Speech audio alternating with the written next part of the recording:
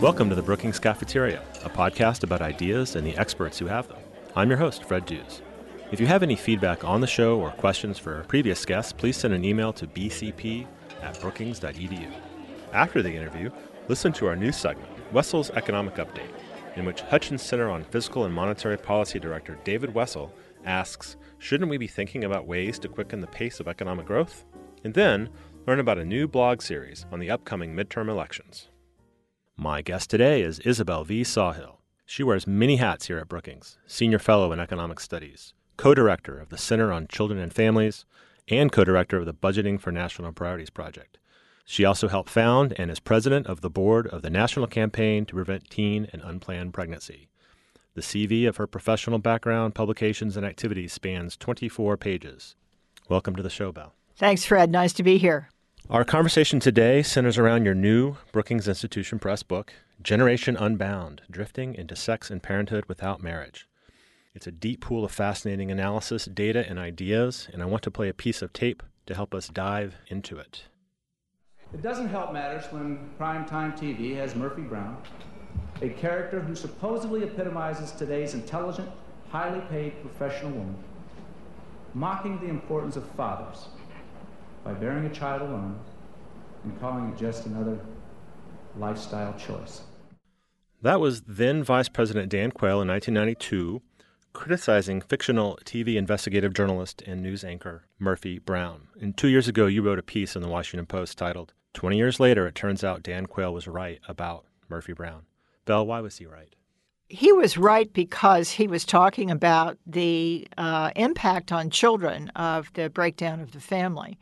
And certainly my research and a lot of other research has shown over time that two married parents are the best environment for kids, on average anyway. Obviously, we all know single parents who are doing a great job. And I thought that he was right to be sending a different signal than the one coming from Murphy Brown. But Murphy Brown was a fictional character, and she was also, in her fictional life, a professional woman who had a very good income and lots of education and other resources with which to raise a child. So she's not really emblematic of what we're seeing now. Right, and those distinctions really matter in the thesis of your book. Can you explain why? I think that the thing we need to recognize is that for all the talk about income inequality and the gaps that are arising there are also gaps in education, and there are gaps in family structure and in parenting styles that are also creating very unequal starts for American children. So if we're worried about a class divide in American society, a growing class divide, and I am worried about that, then we need to be worried not just about income, but also about the different environments in which children from low and high income families are being raised. So, Generation Unbound, drifting into sex and parenthood without marriage. What do you mean by drifting? Drifting is my way of talking about not having a plan, not being sure whether you really want children or not, being quite ambivalent about it, perhaps not wanting a child at all or feeling that any pregnancy is coming way too soon in your life. And what we're seeing is that this is very widespread, this kind of drifting, amongst unmarried 20-somethings. They are drifting into relationships, and then they are drifting into parenthood. And they are, as a result, quite unready in many cases to really take on the most important responsibility anyone undertakes as an adult, which is to raise another human being. I'm going to drop some data from your book. About 70% of unintended pregnancies are to unmarried women under 30. Did I get that right? Not quite. 70% of all pregnancies to unmarried women under 30 are unplanned, are unintended, either unwanted or came too soon. And that's what I mean by drifting. So drifting is very, very common. We all make mistakes, and so I'm not saying that we can expect people to always do it right. But when 70% of them are having these unintended pregnancies, and 60% of them, by the way, are having births that were unintended, that's not an auspicious beginning for any child, and it's not good for the adults involved either. You've also noted that over 40% of all children in America are born outside of marriage. That's right. I think that's a statistic that many people haven't focused on. It means that unwed childbearing is getting close to being the new normal. For women under 30, the proportion of all children born outside of marriage is now over 50%. So we're at kind of a tipping point here in our society about whether marriage is going to be the standard way to raise children or whether it's going to be, most of them are going to be raised outside of marriage. The book is full of fascinating data. Also, our website has a page that has some really excellent data charts on it that people can share. You observe that 72% of black children are born outside of marriage today and 36% of white children. Both the numbers are increasing over time, are they not? Absolutely. They've been increasing, and there is a big racial gap and has been for a long time. But I think that the gap that I see that's even more important is the class gap. One of the reasons rates are so high amongst African Americans is because they tend to be lower income and less educated still. But there is a racial divide as well. Now, a lot of these unintended pregnancies and unintended childbirths are to single women versus women who are in relationships or who are already married. Can you talk about your findings on the sort of different categories of where women find themselves when they become pregnant and have children? That's an important question because it turns out that many of these unmarried women are having children with a partner that they may be living with at the time the baby is born. In fact, many of them are. But by the time the child is age 5, most of those cohabiting relationships have broken up. So cohabitation, to some people, is just marriage without a piece of paper. And they say, well, what's wrong with that? And my answer is nothing is wrong with it if it's a stable, committed relationship. But too often it's not, as you can tell from this statistic about how many break up within a relatively short period of time. And sometimes, in many cases, the cohabiting partner is the father of that particular child, and yet they still break up. Most of the time, the cohabiting partner is the father of the child, and then he often leaves, and then there may be a new partner and a new child from the new relationship, and the mother may do the same thing. So we not only have a problem of these couples breaking up, but we have them forming new partnerships and having additional children with the new partners. And I call that the marriage go-round, or rather I should say Kathy Eden calls it the marriage go-round. I have sometimes called it musical partnerships. Wow. We could go in so many different directions here. I want to go back to what you said a minute ago about the most important gap is the class gap. Can you describe that a little bit more? Class in terms of what and how do we see that playing out in the country today? Well, let's take education as a convenient marker of what we sometimes mean by class. It's correlated with many other things, but let's focus on education. If you are a college graduate, if you have a BA degree, your chances of having a child outside of marriage are really very small. The rate there is only about 12%. But if you have a high school degree and only some college, and even more so if you haven't even graduated from high school, then the rates are very high. They're more like 60% of babies are born outside of marriage. So this is not just a problem for the very poor. This is a problem that has moved up the socioeconomic scale. After all, college graduates are only about a third of the population. The other two-thirds of the population are now drifting most of the time. Let's focus then on the impact on children. As you've observed, as many people have observed, children don't get to pick their parents. And more, you and colleagues are seeing children born into the environment that we have today. What are some of the impacts on those children? On average, children are better off if they have two stably committed parents.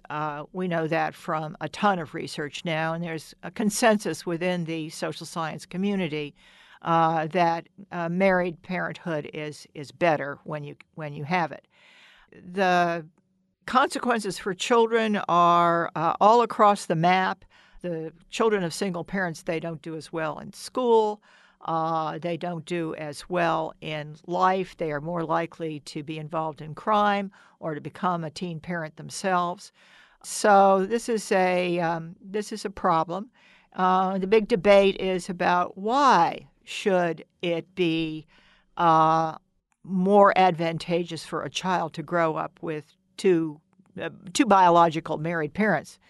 And I think the answers there are less clear, but one factor is that married parents have more income. There are two of them, so they can have two paychecks. And they also have more time.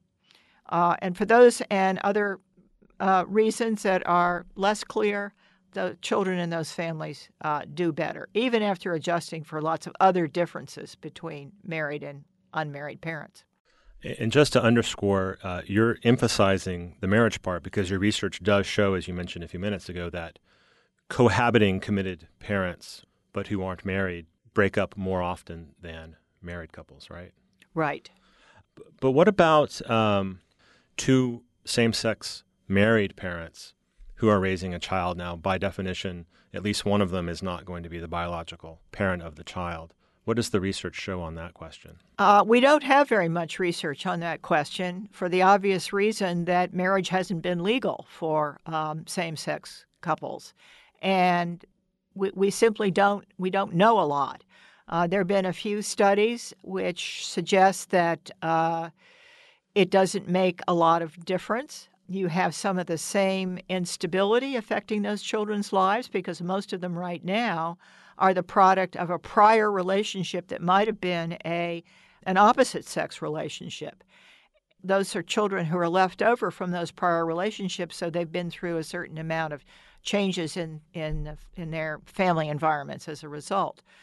So we don't know a lot yet. I would argue that the one thing we do know about same-sex couples is that if they decide to have a child, it's going to be a wanted child. There are no accidental pregnancies between same-sex couples. So that should really be good for children. You know, one of the things that I really loved about this book as I read it is that you go into such depth on some of the reasonings and the counterfactuals and this point that you just made about same-sex couples and the data and the possible explanations. I just think is wonderful. Thank you. Can I say one more thing Absolutely. about that? One of the fascinating questions to me is that we have a kind of experiment going on right now in terms of looking at how same-sex couples decide to divide up tasks within the family. And without there being any preordained notion about gender roles. And it's interesting to see how that's being handled. And it turns out it's being handled in, as you'd expect, a diversity of ways. In some cases, both are working. In some cases, one person is staying home and taking more of the responsibility for domestic chores. And so it's going to be a very interesting to watch how that evolves. Well, your comment there about gender roles takes me to this concept that you talk about in the book, where you have in the cultural debate and the social debate, you have the village builders. It takes a village who are usually on the left or the progressive side, and the traditionalists. It takes a family, usually on the conservative or the right side.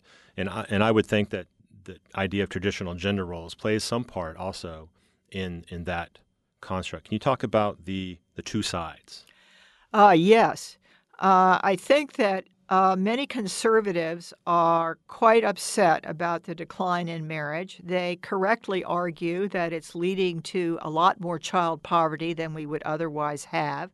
I estimate, for example, that the child poverty rate is 20 to 25% higher right now than it would be if we still had the marriage rates that we had back in 1970. So they're right about their diagnosis. Their problem is they haven't been able to come up with anything much in the way of solutions. Marriage education programs, reducing penalties in the tax system for marriage, those have really not moved the needle very much, if at all. On the left, you have a group of people who say, look, these single parents are here to stay, and they have children, and we care about children, and if we want to do well by our kids, we've got to invest more in these kids and in their families and provide them the kind of supports they need, whether it's subsidized child care or a higher minimum wage or something else. I don't think there's anything wrong with either view, but I am not optimistic that either one really is going to solve the problem. Although if people had more economic opportunity, they might get married a little more, they might be less likely to have a unintended pregnancy. But I think we need a third solution. And the third solution is what I call changing drifters into planners. We need to have people take responsibility and make explicit choices about when to have children, whether to have children, who to have children with, and not to treat it so casually. Because after all, children are what should matter for the future, and we're not doing the best job we could with our kids if we aren't taking those decisions as very serious. So how do we do that? How do we pursue this third solution, this path in fact between the two camps? Right, turning drifters into planners is the way I summarize it. One way is to simply impress upon people that we need a new social norm. The old social norm was don't have a child outside of marriage.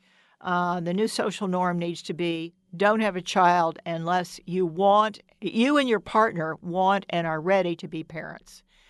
That new norm can be greatly facilitated if more people would take advantage of more effective forms of birth control. We now have forms of birth control that reduce the risk of having an unplanned pregnancy dramatically. Let me give you some data on that. If you and your partner are using a condom, let's say over 5 years, at the end of that period, your risk of getting pregnant is 63%. If you are on the pill and you and your partner are having sex for a 5-year period, your probability of getting pregnant is 38%.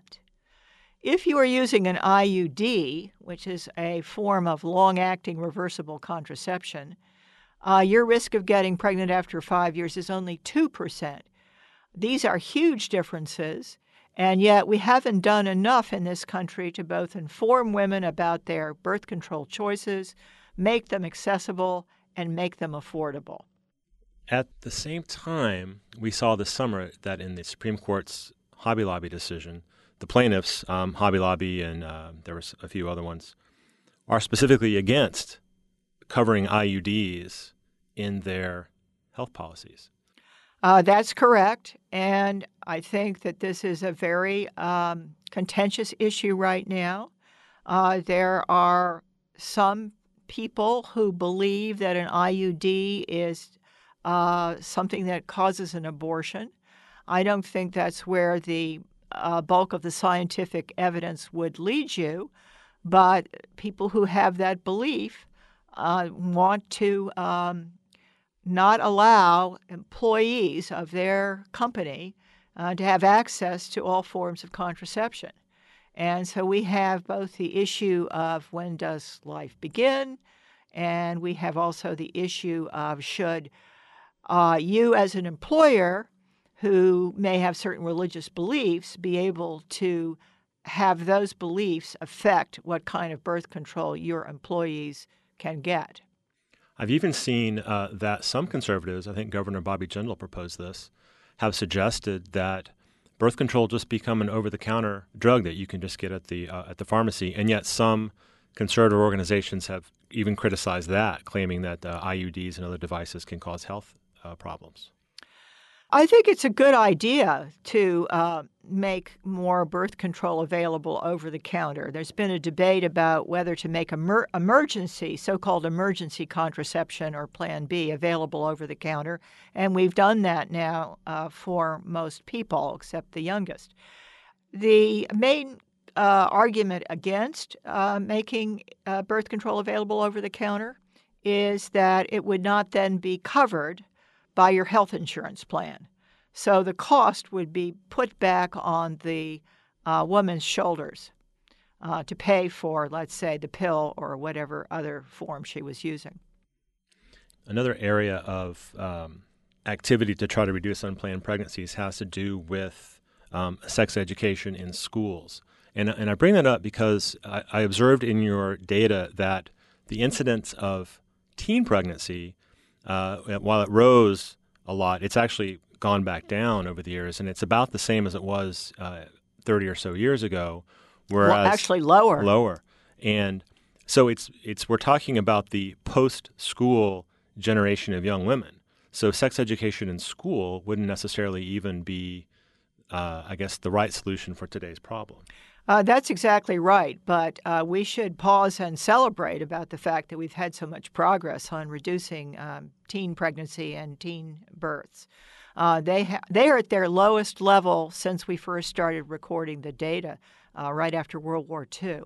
So that's a success story, but as you just indicated, the problem has moved up the age scale. 20-somethings are the new teens, the ones who are having very high rates of unintended pregnancies outside of marriage. And so that's where we need to focus our attention now. On the sex education question, I think that we need to move beyond thinking about sex education always occurring in a classroom. Where do young people get their information nowadays? They get it online. And so I call online sites that are providing them with good information, good, accurate information, sex ed for the 21st century. An organization that I have an affiliation with, that I'm on the board of, called the National Campaign to Prevent Teen and Unplanned Pregnancy, they have a website that's called bedsider.org. And you can go onto that site and not only find out all the facts that you need about available birth control, but also where to get it in your neighborhood. So this is going to make a difference over time. Well, I hope a lot of teenagers are listening to my podcast here, but I will definitely put bedsider.org in the show notes. And I'm also now thinking about teenagers are getting information from shows like MTV. And going back to that Murphy Brown culture question, there is whatever is going on in today's culture. There's that MTV show 16 and Pregnant. What effect is a show like that, I think there's another one on MTV, having on the rates of teenage pregnancy? These shows can have a big impact. 16 and Pregnant, the MTV show, has been researched by my colleague here, Melissa Carney, and another professor, and they have shown that show all by itself has reduced the teen pregnancy rate by quite a lot. And this is a big surprise to many people. It's less of a surprise to me because I have thought for a long time that we needed to move from classroom instruction to using new media, Hollywood, television, online sites, social media, to get the word out about these issues. Let's go on to what you've called, and your colleagues, including Ron Haskins and others, have called the ideal sequence: education, work, marriage, and then children. And it's something that you've also described in the Social Genome Project. Can you talk about what that is? Yes, we call this the success sequence, and you described it well, Fred. It's first you finish school, then you get a job, then you get married, and finally you have kids. If you do all of those things, your chances of being poor are very, very slim. You will likely be able to achieve a middle-class lifestyle if you follow the success sequence. And of course, planners are following the success sequence. It's the drifters who are not. And that's another reason that I wrote this book, because at the same time that a variety of social programs are lifting children out of poverty, this kind of drifting is pushing more into poverty. So we have kind of a tug of war right now between social programs that are intended to reduce poverty and inequality and this breakdown in the family, which is moving us in the other direction. And we have kind of a stalemate right now between the two. And I think we need to work on both fronts simultaneously. There isn't going to be the motivation to worry about planning your family if you don't see any future. So we do have to work on the opportunity agenda.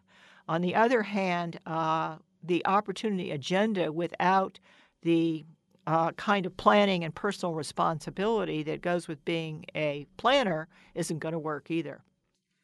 I wanted to ask you, and it's the kind of a question I like to ask economists like yourself, is people listen to this podcast, they read your book, they watch your video online, they explore this topic. They think in the personal, in the anecdotal. Maybe a lot of single moms will hear this and they'll say, "I'm doing just fine," or "I didn't finish my education, but I started a business. I'm not married, but I have a child." What do you say about that kind of reaction, which is perfectly valid because people's experiences are what they are, as compared to what you see in the massive data that you look at?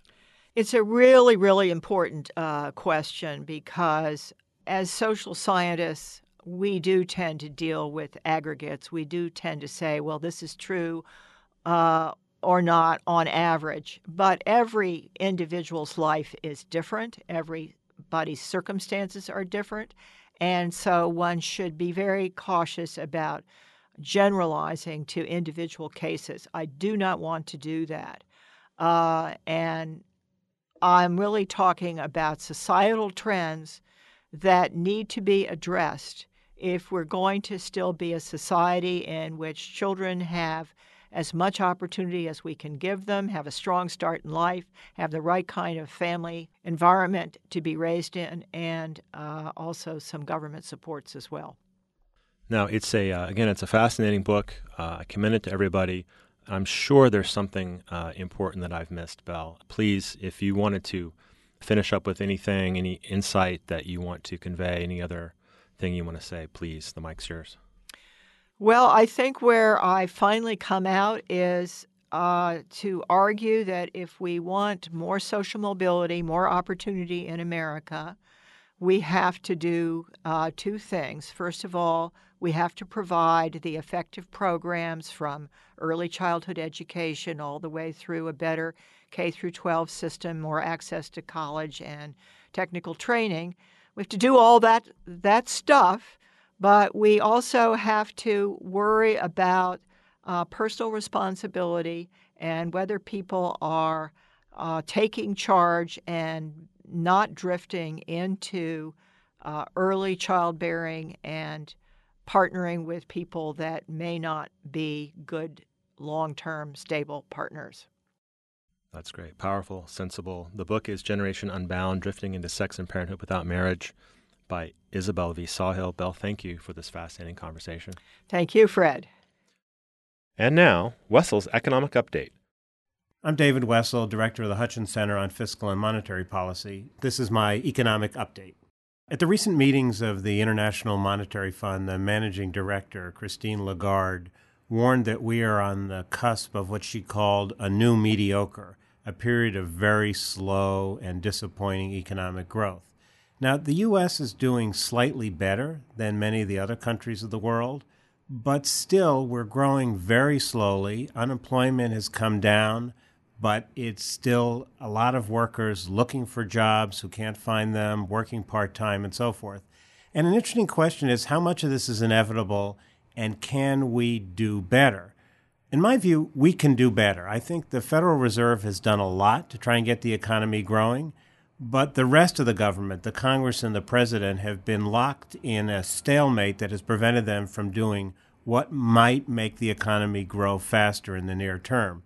One way to look at this is to look at something we did at the Hutchins Center, the fiscal impact measure, which allows us to see whether the government, state, local, and federal, is making the economy better or making the economy worse in the short run. And what we find is after the big Obama stimulus of 2009-2010, the government actually put the brakes on the economy. Congress, because of the sequester and other spending cuts and tax increases, restrained growth, and state and local governments struggling with their own problems did the same. It's only recently that government policy has moved to neutral. But the question is, why should we settle for neutral? Shouldn't we be thinking about ways to quicken the pace of growth? Maybe a big infrastructure program. That's what Larry Summers, the former Treasury Secretary, is pushing. Maybe it's some comprehensive tax reform program that unleashes the inefficiencies of the private sector and gets us growing again. The only thing that doesn't make sense is the status quo, which is to do nothing. Finally, a new series of blog posts on the website will focus on the upcoming midterm elections. The series will feature Brookings scholars discussing key policy issues in the election and spotlights from academics on key Senate races. Look to FixGov blog in the last 2 weeks of October for analysis and insight on November's midterms. That's all for this edition of the Brookings Cafeteria. Again, if you have any questions for guests of the podcast or about any of the issues raised, send an email to bcp@brookings.edu. I'll read them and air answers on upcoming shows. The podcast would not be possible without the crack production skills of Zachary Kulzer, the logo design of Jessica Pavone, and the web support from Rebecca Visor and Eric Abalayan. You can subscribe to the Brookings Cafeteria on iTunes and listen on brookings.edu.